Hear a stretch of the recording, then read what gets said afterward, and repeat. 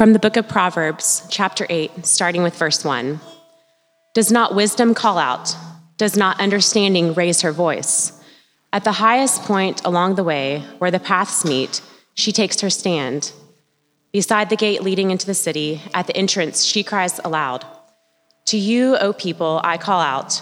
I raise my voice to all mankind. The Lord brought me forth as the first of his works, before his deeds of old. I was formed long ages ago at the very beginning, when the world came to be.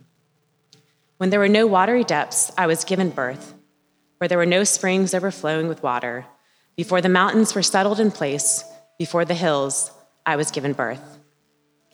Before he made the world or its fields, or any of the dust of the earth, I was there when he set the heavens in place. When he marked out the horizon on the face of the deep, when he established the clouds above and fixed securely the fountains of the deep, when he gave the sea its boundary so the waters would not overstep his command, and when he marked out the foundation of the earth, then I was constantly at his side.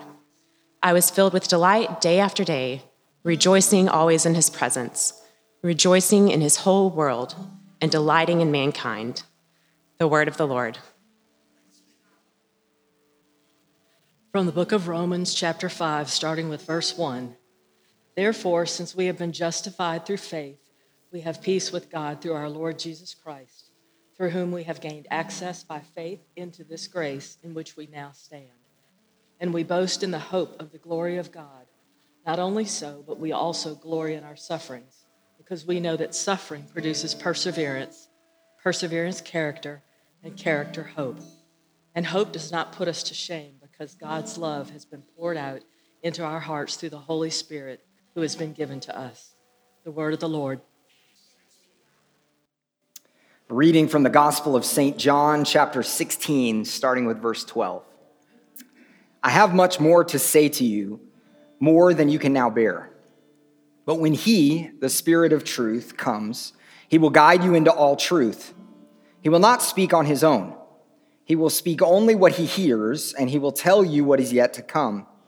He will glorify me, because it is from me that he will receive what he will make known to you. All that belongs to the Father is mine. That is why I said the Spirit will receive from me what he will make known to you. The Gospel of the Lord. Praise to you, Lord Christ. You may be seated. Well, good morning, everyone.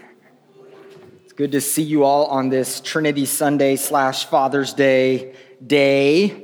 I know I do this every time, but I kind of just geek out about it, how the church calendar and the kind of country's calendar, the nation's calendar, sometimes interchange in really funny ways and kind of weird ways, and sometimes they're in nice ways. And so, last year we had the Valentine's Day and Ash Wednesday were on the same day. And so you tell your spouse or your significant other that you love them, and then also that they're going to die, right? And today is interesting. It's Trinity Sunday and Father's Day. And so over the years I've seen people try, and I've tried myself, to where you kind of mash them together. You kind of figure out, how do I do a Father's Day sermon that's also a Trinity Sunday sermon, and Father, Son, and Holy Spirit? That seems to make sense, but we get into hot water sometimes because our definition and our understanding of fatherhood is not the same thing as understanding God as Father, so can't really mash them together. So I'm going to focus on Trinity Sunday today. But dads, we love you. We have a special gift for you. We're going to talk about that in a little bit. But today is Trinity Sunday. We are acknowledging this beauty of our one God who is three persons. So figure that out. Sort that out in your brain. And you can see, again, I talked about this at the very beginning of service, but you can see why this kind of fits in the church calendar. We have Easter, talked about the relationship between the Father and the Son. In Easter, we see that a lot. His life, his death, his resurrection. And then we have the outpouring of the Holy Spirit on all flesh. You've got all these days all in a row. And then I think there's a point where the church and the making of the church calendar goes, all right, we got to kind of put all this together now. We have Father and Son and Holy Spirit. So Trinity Sunday is this kind of way of us standing in that mystery. of we serve a God who is one God. We have that in common with our Jewish friends and our Muslim friends, that we believe in one God, and yet the Christian faith affirms that one God is Father, Son, and Holy Spirit, that is 3 persons. What? Yes. What? And yes, this morning. And yet, this Sunday is a little strange in a lot of ways. And some theologians, I remember the first Sunday that I had to preach on a Trinity Sunday. Our church was just experimenting with the church calendar. Trinity Sunday also happens right in the dead of summer, right in the middle of summer right now. And so it's also a great time in larger churches where the associate pastor is invited to preach. And so that particular Sunday, my senior pastor, who was my dad, wanted me to preach that morning. And so I'm like, great, Trinity Sunday. So the 20-something-year-old associate pastor gets to explain the Trinity to our congregation this morning. And I remember being so intimidated and so freaked out. And it's for that reason there's theologians out there that say, let's just throw out this Sunday because pastors feel way too much pressure to explain this incredible mystery to their congregations on Trinity Sunday. So there are some that do that, but it's important for us to remember the doctrine of the Trinity is precise. Here's what I mean by that. The doctrine itself is actually clear. It's not ambiguous. Christians affirm this: one God, revealed in 3 persons, Father, Son, and Holy Spirit. And then in the Nicene Creed, which is kind of a more detailed explanation even than the Apostles' Creed that we say together, in the Nicene Creed it says the Son is begotten of the Father, the Spirit proceeds from the Father and the Son. So the doctrine is not a mystery. The doctrine itself is clear. What I just said is the doctrine of the Trinity. We confess it. This is what we believe. Now, what does the doctrine mean? We have no idea, okay? So the doctrine is clear. The doctrine of the Trinity is not mystery, but the reality that the doctrine points to is the mystery. My hope today is not to try to clear up the Trinity for you. In fact, I think if the Trinity ever gets cleared up for us, we've probably missed something. But my hope is for each of us to see that the one God is creator, that the one God is the beginning of all wisdom, of all peace, of all love, of all truth. It's important for us to see also that this idea of God within God's self is relationship. So somehow God is one, and yet within God's self there is a mutual relation of being. The fancy theological term for this is perichoresis, which is kind of like a dance. So within God, there is this dance of relationship, this dance of self-giving love, the Father giving to the Son giving to the Spirit giving to the Father, and giving to the Son, back and forth within God's self. There is within God's self a to and fro, a give and take, a command and obey. Love is given and love is received. Proverbs 8, that passage that we read today, I think is so interesting. We don't normally read from the book of Proverbs necessarily as the primary text for our sermon. But this text is particularly interesting in light of Trinity Sunday. If you heard that and you listened to what Sarah read, wisdom is a character in Proverbs 8. Wisdom is not just an attribute, wisdom is a person. And that's such an interesting thing. That's something you see throughout the Bible, that wisdom is not just a wise person. Wisdom is a person, a character, and an actor. In fact, it's in first person in this passage. It's as if this person, wisdom, who is given a feminine gender, by the way, so Lady Wisdom is what we see throughout the book of Proverbs. It's as if wisdom is writing the book. Wisdom is writing the proverb. And there's this belief somehow in that wisdom was with God from the beginning. So wisdom is part of God's character, God's nature. Somehow wisdom is its own character, its own person, and yet also part of God at the same time. Within Judaism, there's actually what's called the wisdom tradition. It's based on sections of the biblical story that recognize the mystery of wisdom within God's created order. Walter Brueggemann says, wisdom in the Old Testament refers to a body of accumulated teaching based on discernment and reflection about the character and mystery of life. So the wisdom tradition tries to seek out God's created order in the world. Like, how did God make the world? How were things shaped? And what does that say about his character? And then it sometimes uses common sense to get close to God's desire for humankind. Like, how do we live the best life? How do we live the life that God's created us to live? Now, I'm not saying that wisdom is pragmatism. It's not pragmatism. It's not just, hey, what's the easiest way to do this, or what's maybe the most practical way to do this, but it's a desire to look at the world around us and to reflect and seek out ways of being in the world that are consistent with who God is. Now, wisdom is different from revelation. Much of the Bible is revelation. So God acts and God speaks in big, significant ways. Okay, so God does these things, these big action happens, and God speaks, and it's based on God telling humanity or showing humanity what to do and how to live. That's revelation. Wisdom is different. It's like, instead of top down, it's kind of like bottom up. It's trying to figure out the best way to be in the world, the best way that God's created us to be. In this passage in Proverbs and the verses before it, Lady Wisdom calls people to herself so that they can learn how to be truly human. Now remember, being human is not something bad. I've said this before. Like, we tend to say this whenever we do something wrong or we do something off or limited. We say, well, I'm only human. So we're trying to say I'm not a superhero or something. I'm only human. But God didn't create humans as a bad thing. Humanity is good. So God invites us to be fully human, more human than we are right now, because being human means to reflect and worship God. Now, of course, we humans are broken because of sin, but God's desire is to put us back together so that we might be that full reflection who he's created us to be.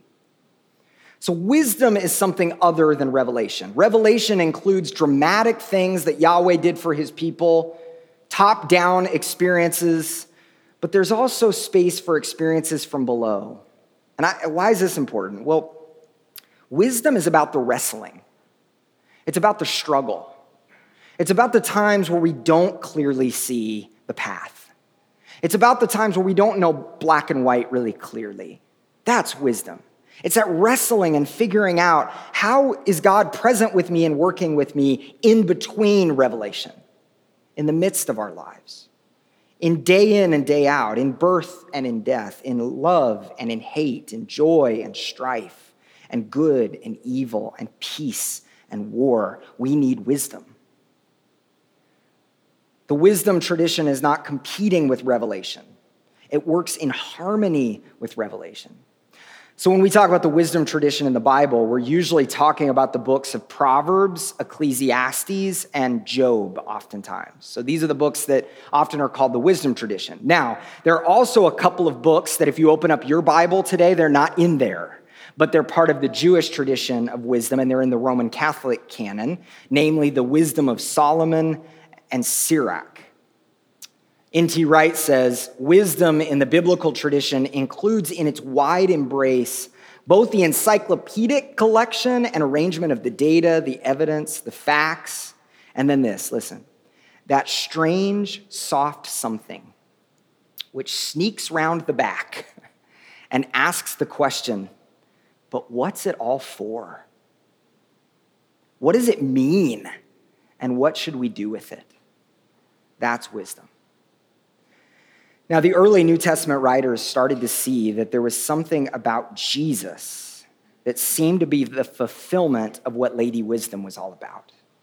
That there's something about Jesus that was the embodiment of true wisdom and the way to be in the world. Jesus is wisdom in the flesh. Jesus is also truth in the flesh. He's God's revelation. In fact, Jesus is the place where revelation and wisdom meet in Christ.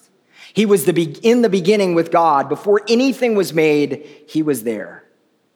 And then also, wisdom is identified with God's Spirit, the Holy Spirit.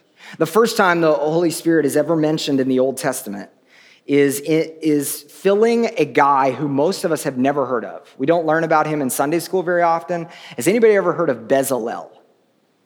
Okay, a few people have heard of Bezalel. Bezalel is this character in the book of Exodus, and he has this task. So we are always taught that Moses was the one who built the temple, but Bezalel was really the artist who crafted the temple, okay? So Bezalel was this craftsman, this artist, and he drew together all of the people of Israel and all of their stuff and all of their passions and all of their skills in order to build the temple. And so the text says, and I have filled him, Bezalel, with the Spirit of God, with wisdom, with understanding, with knowledge, and with all kinds of skills. The work of the Spirit brings out art and craftsmanship. Wisdom is about becoming skilled artisans in everyday life, wrestling with craftsmanship in our everyday life. Somehow this thing, wisdom, which is at God's heart, is something in which human beings are invited to participate. God lives in us, and that means God's with us in the trenches. When we struggle with doubt and disillusionment, God doesn't leave us, he's with us in that. Jesus refers to the Holy Spirit as counselor. Wisdom is part of who God is. The heart of wisdom is discernment. So I guess the question from this is, are you wrestling with like the rhythm of your life right now? Do things not seem really clear? Like, is there a question of what am I supposed to do? Am I even doing the right thing? Does life feel ambiguous when you want it to be clear? Not as black and white as you'd like. I guess the reality today, and what I want us to hear, is that God is with you in that. That wisdom is being cultivated in you, even in that ambiguity and in that struggle. I think the deeper we grow in our journey with the Lord, the more we have to become comfortable with ambiguity, with struggle. And I think God will often challenge us with that. When I was younger, I remember feeling like I heard God's voice crystal clear. That I remember being a teenager and feeling like wherever I went, it was a clear experience with God, that I heard his voice, that I felt the feelings, that all that kind of stuff happened, and it was just clear. And I wanted to just hold on to that and know that. And we could talk about, does that have to do with the adolescent brain? And as I got older, I recognized God still speaks, but it's often way more like relational and complex and less directional than it was and less clear. My friend Dr. Green, who's a theologian, he said that grace is in both experiencing God or feeling God and in blindness. Grace is on both of those. So if you feel blind to God, there's grace on that. If you feel or experience God, there's grace on that. Why? Well, he said this, the latter, blindness, is actually more true. What? It's more true. Experience with God, we bring God into ourselves and our emotions, which is fine and great. God stepped into our world and we celebrate that. But God is always so beyond what we can feel or experience that when we don't experience him, that's actually more true to who he is because he's so different than our experience, right? So when we're not experiencing God, we're still experiencing him? Because he's so beyond us, we're experiencing his beyondness. That's what happened to me, right? When I heard this. So even if you feel distance from God today, no, first of all, that's just a perceived distance because he's close to you, and that's okay. He's with you and he's working in you. But you are also so blessed and so graced to get a sense that God is beyond your feelings and experience. That's grace. Sometimes we will get revelation. We'll get clarity. We'll see things clearly. But often it's that wisdom that's working in us in the everyday struggle that is happening below the surface. That was the primary text today, but I want to hit these other texts here as we move forward. Romans 5. This God is also the source of our peace. This Romans passage that we read, because of what God has done in Christ. So it says, because you've been justified, which the definition of justification is that you've been declared in the right. You've been declared as part of God's family. Because of that, we have peace, all right? Now, don't skip over that. So we've been declared in the right, and since we've been justified, what do we get from that? What do we get because we're justified? Well, do we get just a warm feeling in our heart? Do we get a sigh of relief that our sins are forgiven? Do we get a new understanding of what it means to be God's people? Yes, we get all of that. But at the center of it all, we have peace with God. That's the center of it all.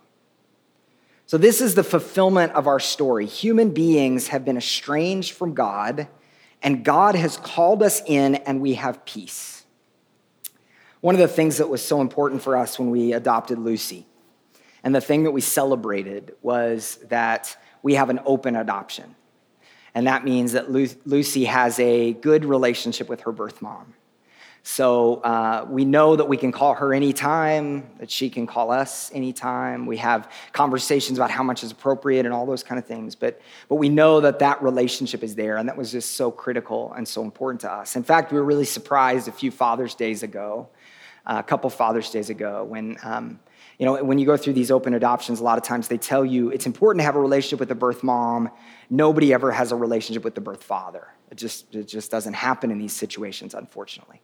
And a few Father's Days ago, Lucy's birth father reached out to us and asked to have a relationship with her. And that's been such a blessing for her to know him. I'll tell you guys are family here, but it's kind of hard to explain to a little one what a birth father is, right? That's a little less challenging than the one who carried you in their womb, right? The birth father's role is a little bit more difficult to share. But navigating that relationship has been a really beautiful thing. And I think about that, and I think about that relationship and the fact that Lucy knows them and is in relationship with them. And I thought about that in relationship to this passage because it is the God who is not content with kind of keeping that distance from us, but who knows us, right? Who has drawn close to us, who's come close to us. He always wanted relationship with us. And through Jesus Christ, this passage says, we have a personal relationship with him. Now, on one level, this seems ludicrous. Like the God who created the world, the God of the universe, wants relationship with me. In fact, this is why it's a struggle for some people who are physicists, astrophysicists, kind of live in that world, because they go, we've got this giant, complex universe that's come about through so many of these things, and they're rightly saying all of that. And they're saying, the fact that you think that you have a personal relationship with the one who created that is so cute. Right? Like some people will tend to say that, and we can imagine why. This God who created the world, the stars and the planets, doesn't he have other things to think about? And yet we believe, Christians affirm, that the one who created the universe created it because at his core is love. His nature is love. That's who he is. So love is natural for him. Okay? So the creation comes out of his love, and then also his relationship with us comes out of his love. And we think of ourselves as relational creatures, and we are relational creatures.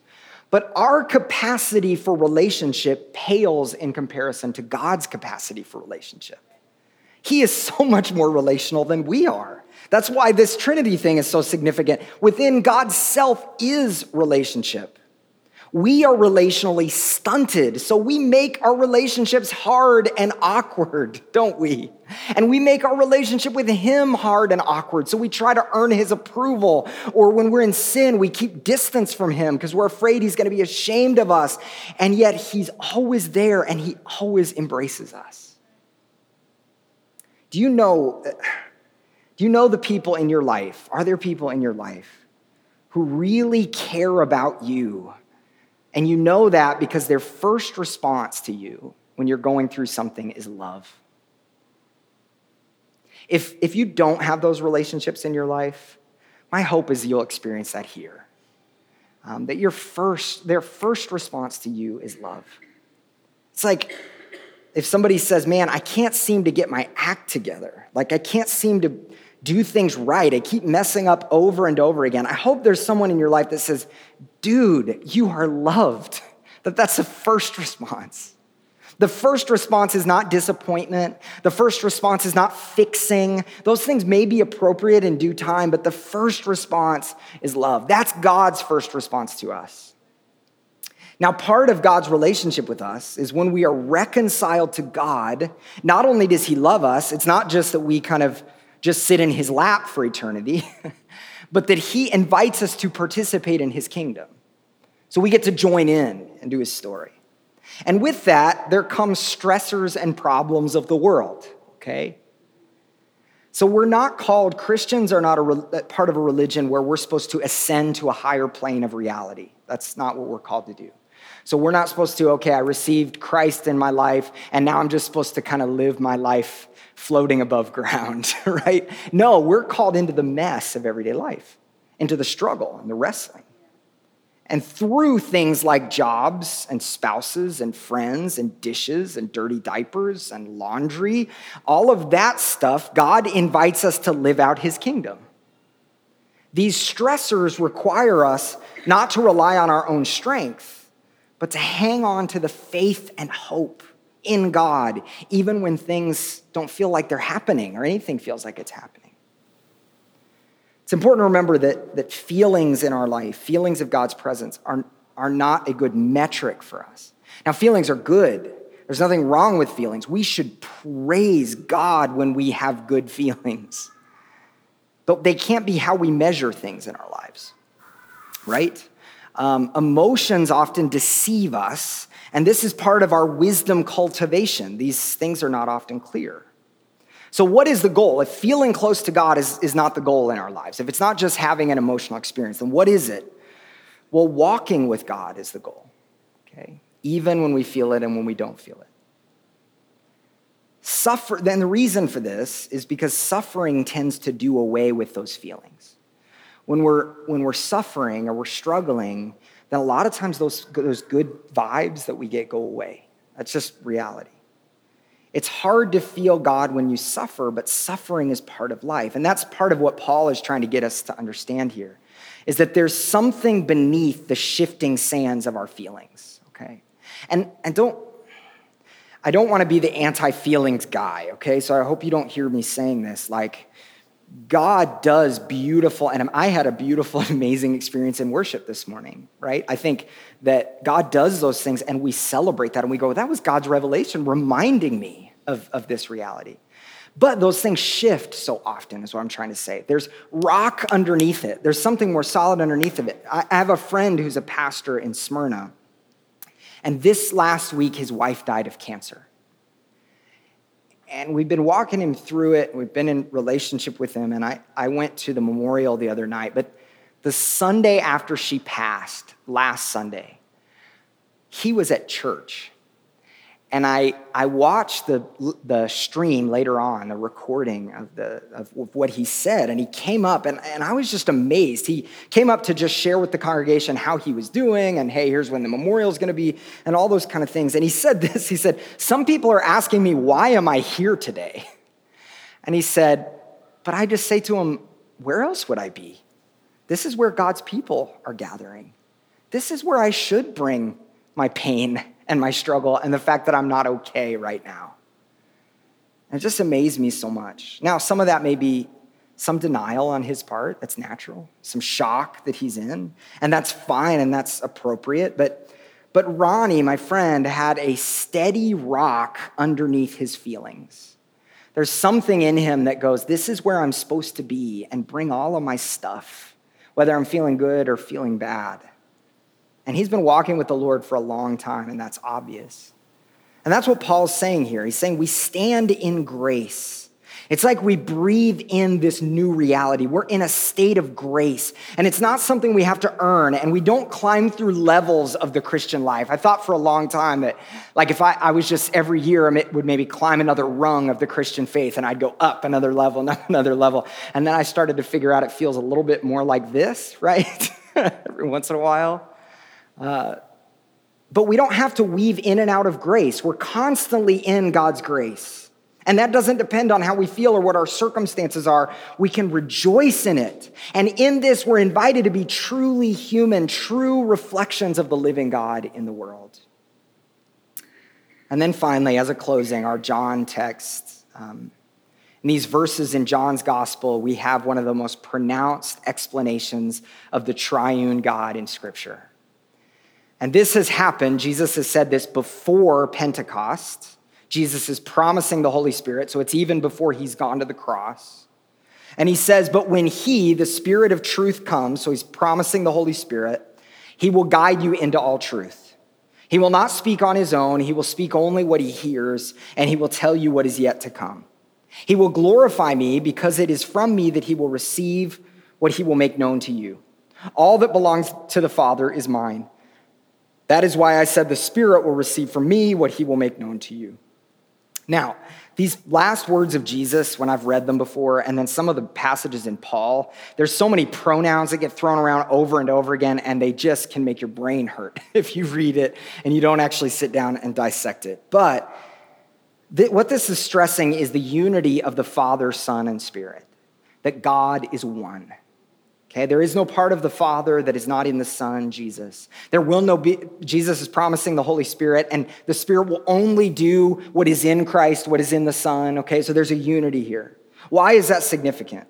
Well, Jesus says, all that belongs to the Father is mine. And elsewhere he said, I and the Father are one, and he who has seen me has seen the Father. Well, I said this earlier. I gave away this quote earlier in the service, but T.F. Torrance used to say, there is no God behind the back of Jesus. That it is the same God. That it is not that the Father is an angry old man with a beard who enforces the law, and Jesus is the young, cool God who says, Dad, that's way too harsh. No, they're one. What we see in Jesus is God himself. So that is important, the consistency in God's character. And secondly, the Holy Spirit will never tell us something that doesn't look and sound like Jesus. Okay? That's why I think it's blasphemous to talk about the power of the Holy Spirit in self-serving terms. The Holy Spirit is always loving and always self-giving. Okay? So these traditions that I grew up in that use the power of the Holy Spirit to try to just accumulate more wealth or more money or more prosperity, no, that's not God's character. That doesn't look like Jesus. Also, the Holy Spirit produces in us the fruit of the Spirit. That's where that comes from. Love, joy, peace, patience, kindness, goodness, faithfulness, gentleness, self-control. That's developed in our life because the Holy Spirit lives in us. Eugene Peterson points out something beautiful about this passage and the prayer that follows in John 17. There are no imperatives in this. Jesus is not commanding us to do anything in these things. Jesus doesn't command his disciples to do anything. Peterson says this, Jesus is not telling us how to practice what some call spirituality, how to do it. He's telling us how it is done. Spiritual formation is primarily what the Spirit does, forming in us the resurrection life of Christ. There's not a whole lot we can do here, Peterson says, any more that we can pitch in and work on the cosmos. That's the work of the Spirit at creation. Any more than we can assist Jesus in the salvation of the world, the work of the Spirit at Jesus' baptism. But there is a great deal the Spirit can do in us. The resurrection community is the Spirit's work, Peterson says. And he goes on to say that what we can do is be receptive and be obedient. That's all we're called to do. It's the Spirit's work for us to receive. I began thinking about each of you this week and about what you might be facing right now in your life. When I say that, some of your faces start to panic a little bit. I wasn't thinking too much about you this week, but thinking about what you might be facing. And I thought about parents struggling to try to steal some sleep. Thought about working retail jobs and all the joy that is involved in that. I thought about grieving the loss of loved ones, some of you. I thought about making spreadsheets and how often that happens. Thought about writing songs, seeing clients, planning lessons, racing a dirt bike, running rucks to prepare for basic, as most of us were doing this week. Thought about dishes and laundry and dirty diapers and parents who feel like they might be going crazy because their kids are off for the summer. Jesus begins this section of John's gospel, which is often considered his farewell to the disciples, and he begins this whole section by washing feet. He ends this section in prayer. And I thought about that these are the two markers of the Christian life. Doing everyday tasks, serving others to the glory of God, the washing of feet, and always looking to him, those two things together.